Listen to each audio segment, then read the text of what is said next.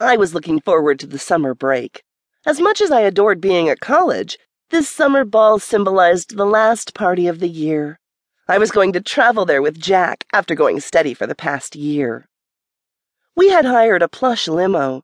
We lingered in the soft blue evening light, me dolled up in a tight-fitting black dress with awesome earrings and my hair done, prepared to party. Jack didn't scrub up too badly either. He was dressed to the nines in a sweet tux, his ripped physique almost bursting out from under his shirt.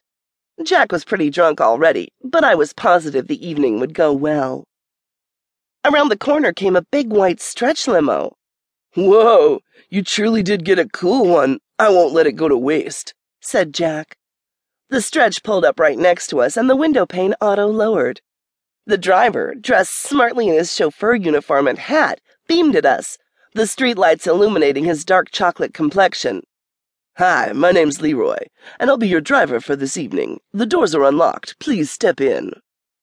I opened the back passenger door and stepped into the limo. Jack accompanied me. Once in, we were in admiration about how luxurious it was. "Incredible! This genuinely is first class," I said, as we leant back on the creme leather seats. "Help yourself to the champagne," said Leroy as the vehicle pulled away. "The drive is about an hour." "Okay, we'll enjoy ourselves," I said as Jack poured me a glass. There was a see-through synthetic pane between the driver's seat and us two in the back, but we could still hear each other.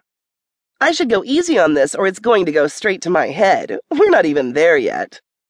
"The bubbles have definitely gone to my head, honey," said Jack as he polished off his glass. "Hey, you'd better go easy on that too," I said. "Who are you, my mommy?"